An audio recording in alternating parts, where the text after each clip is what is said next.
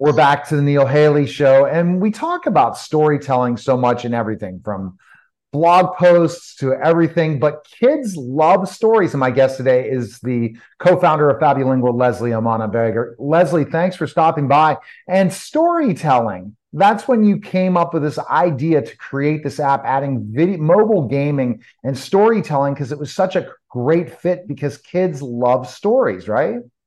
Yeah. In actual fact, the research on language acquisition is very clear that the content that you're learning has to be not just interesting, it's got to be compelling to the learner, right? Now, what a child finds compelling is very different to an adult, which is why you can't just repurpose adult content to teach or content oriented to adults to teach children.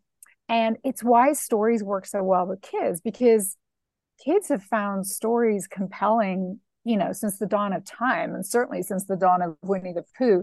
So this is how we've always engaged kids, right? The arc of a story is something that innately is interesting. You want to find out what's next. It's compelling. It's got your attention.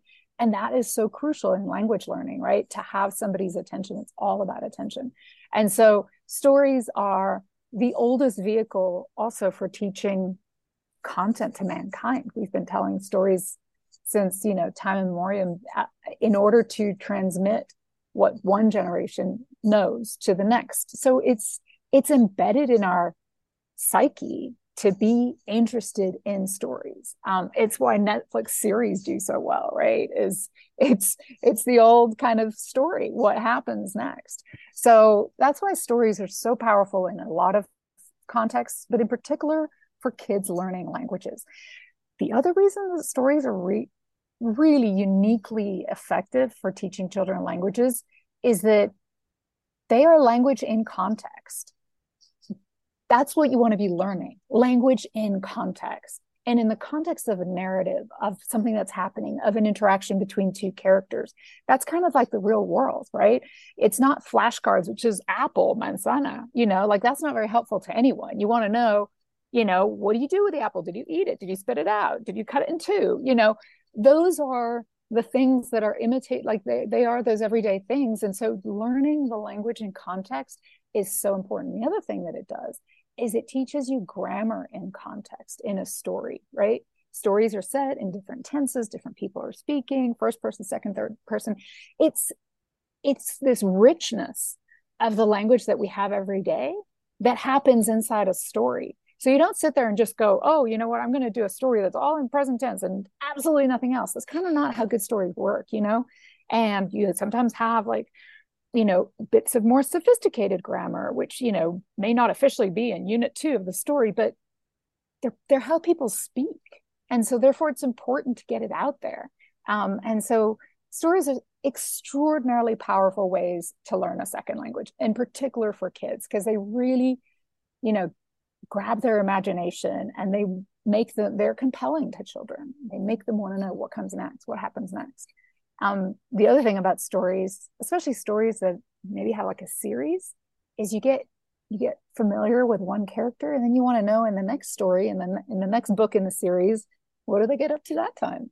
What are they doing now? It's like, and that's also a secondary, very powerful effect of stories, where if it's just a textbook with unit 1, unit 2, unit 3, it's like, oh, Peter did this and Paul did that. And it's kind of not interesting because Peter and Paul don't have a story. They don't have a background. They don't have a history between them that they're not going to be rivals. They're just like, they're not interesting. And that's why interesting stories are hugely important for learning a language. No, absolutely. It's so true because it's like you look at yourself and you say to yourself, stories do this, stories do that, and you're like, wow, it's this wow factor that comes into it. Let's go to this next question I have, and this is how can you explain how FabuLingua incorporates storytelling into its language learning curriculum? Well, it doesn't incorporate it. It is actually based 100% on storytelling.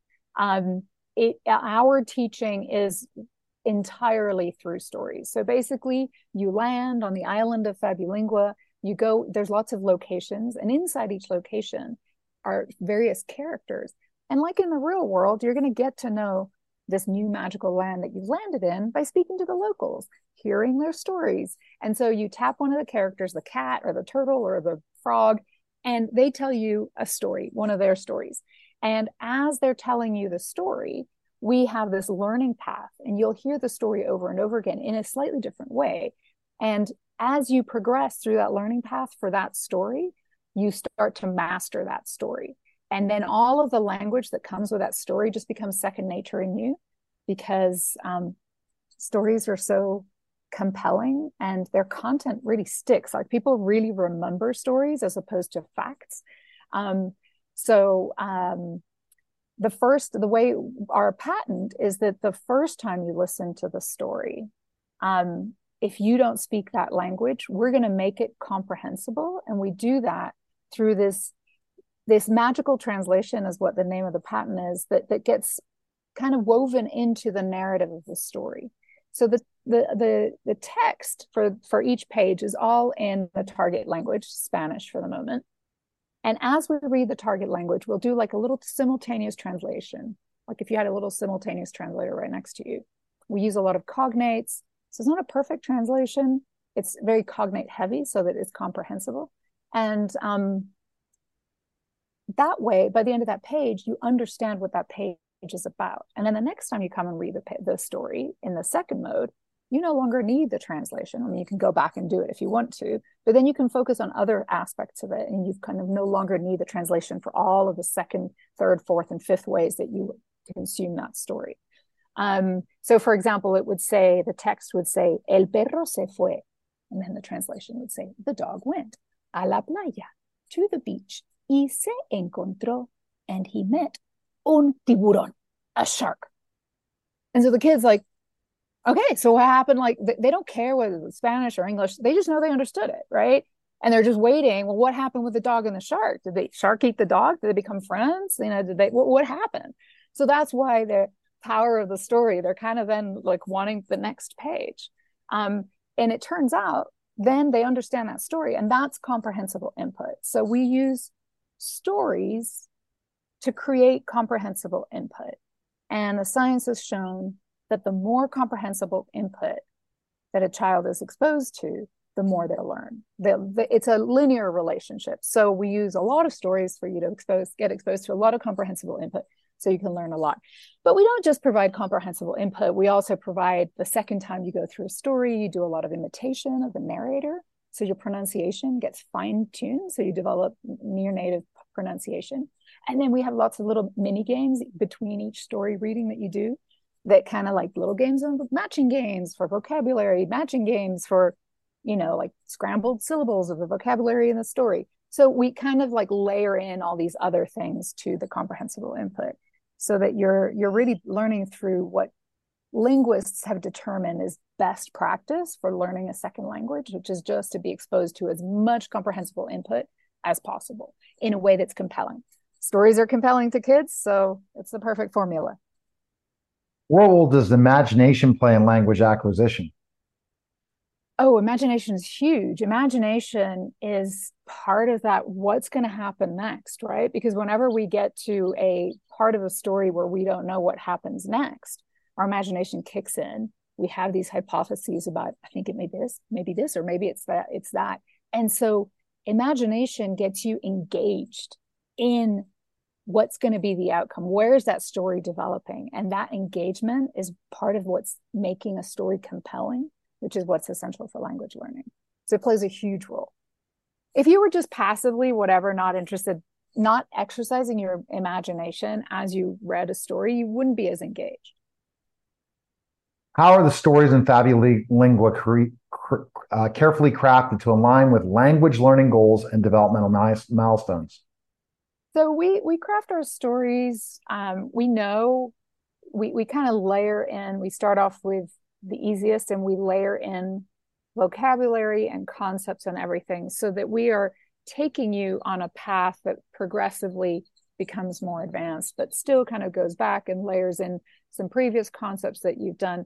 So we have that kind of background. We try not to make it very obvious to the student that that's what's happening, but there's a curriculum and a thoughtfulness behind there that takes you gently up a curve of proficiency.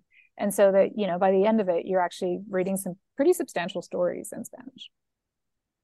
How does FabuLingua ensure cultural authenticity and diversity in their storytelling content? Oh, we do that because, we've, all our stories are written and illustrated. For example, right now, our main language is that we teach Spanish to English speakers, and all of our stories are written and illustrated by Latin American or Spanish artists and authors. So we make them culturally authentic by going to the source. And so we don't necessarily, have a story about bullfighting or tortillas, but they are written and illustrated by Latin American and Spanish authors. So there's just like a lot of subtleties, for example, I don't know, the architecture in the streets that are depicted, if it's a Latin American illustrator, will feel really Latin American, those sorts of things, the subtleties of like what somebody's eating. The little boy is having chiles en nogada, which are chilies that are stuffed with a little white sauce and like pomegranate seeds on top. That's not what an American kid has for a nice dinner. So that sort of stuff. But it's not in your face, like we're going to have a lesson on cultural authenticity. It's just part of the fabric of the story. And you're able to basically weave it in so it just seems fun and they're getting to learn another culture at the same time as learn a new language. Yeah, absolutely. Yes. That's fantastic for sure. And how does FabuLingua encourage active participation and engagement during storytelling?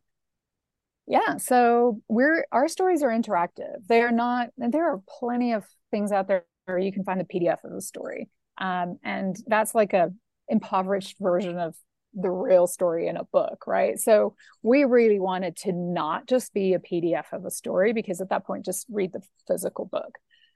We wanted to say, wow, these devices that all our kids have are kind of magical. Like let's lean into that magic. So all of our stories are interactive. The narrator reads the story to you with a magical translation in the first time or not in the second and third time. And then once they're done reading, the story comes to life.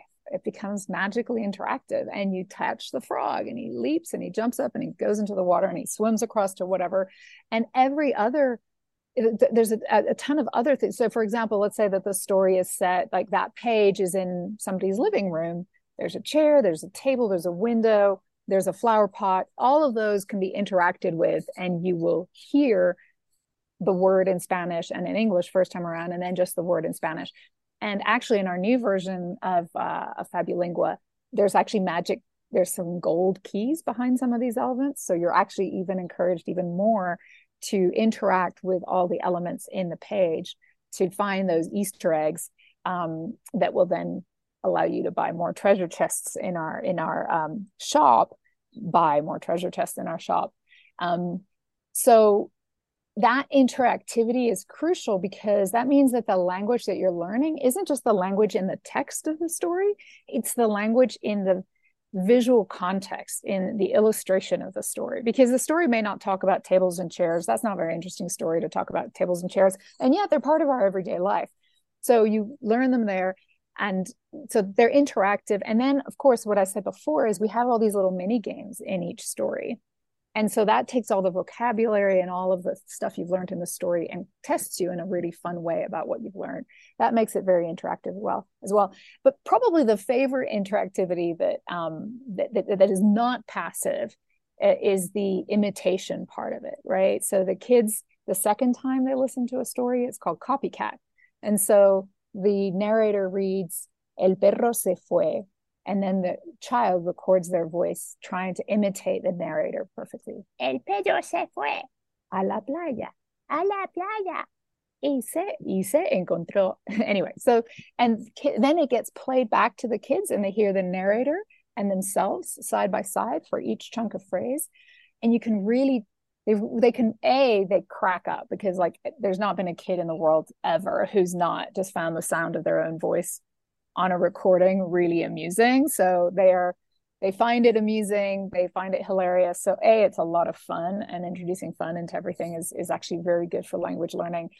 but B, they find it uncomfortable to not sound like the narrator. So then the next time they listen in, they're really paying attention, like their ears open up and they're really focused on how did the narrator say it, and I'm going to imitate them almost perfectly.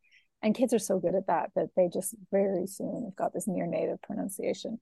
So it's very different, very, very interactive. It's not a passive experience. We do have all of the stories, the comprehensible input. We do realize that some families can't afford, the $8.99 a month for the app. So we do have all of FabuLingua's stories for every single page available on YouTube with the comprehensible input. So if that's all you can afford, definitely go to YouTube and check that out. It'll be really helpful. But that is a passive experience. It's not your kid getting in there and interacting. So that's the big, big difference, right? When you interact, you just learn so much more. All right. Best place to go, or two places. One, you can download it at the App Store or Google Play, but also FabuLingua.com to learn more information about you, about the app and everything. But you can just download it today by just going to the App Store or Google Play, right? That's right. All right. Appreciate it, Leslie. All right. You're listening to Watching the Neil Haley Show, and we'll be back in just a moment. With Lucky Land Slots, you can get lucky just about anywhere. Dearly beloved, we are gathered here today to... Has anyone seen the bride and groom? Sorry, we're here. We were getting lucky in the limo and we lost track of time. No, Lucky Land Casino, with cash prizes that add up quicker than a guest registry. In that case, I pronounce you lucky. Play for free at LuckyLandSlots.com. Daily bonuses are waiting. No purchase necessary. Void where prohibited by law. 18+. Terms and conditions apply. See website for details. If you only have a 401k, you're not getting the most for retirement. Wait, what? Add a Robinhood IRA on top, then they'll boost it by 3%. You can do that? And if you transfer in any retirement account, you get 3% on top of that. Is there a limit to the match? No limit. Robinhood Gold gets you the biggest contribution match of any IRA on the market. Sign up for Robinhood Gold at Robinhood.com/boost by April 30th. Subscription fees apply. Investing involves risk. 3% match requires gold for 1 year from first match. Must keep IRA for 5 years. Match on transfers subject to additional terms and conditions. Robinhood Financial LLC. Member SIPC.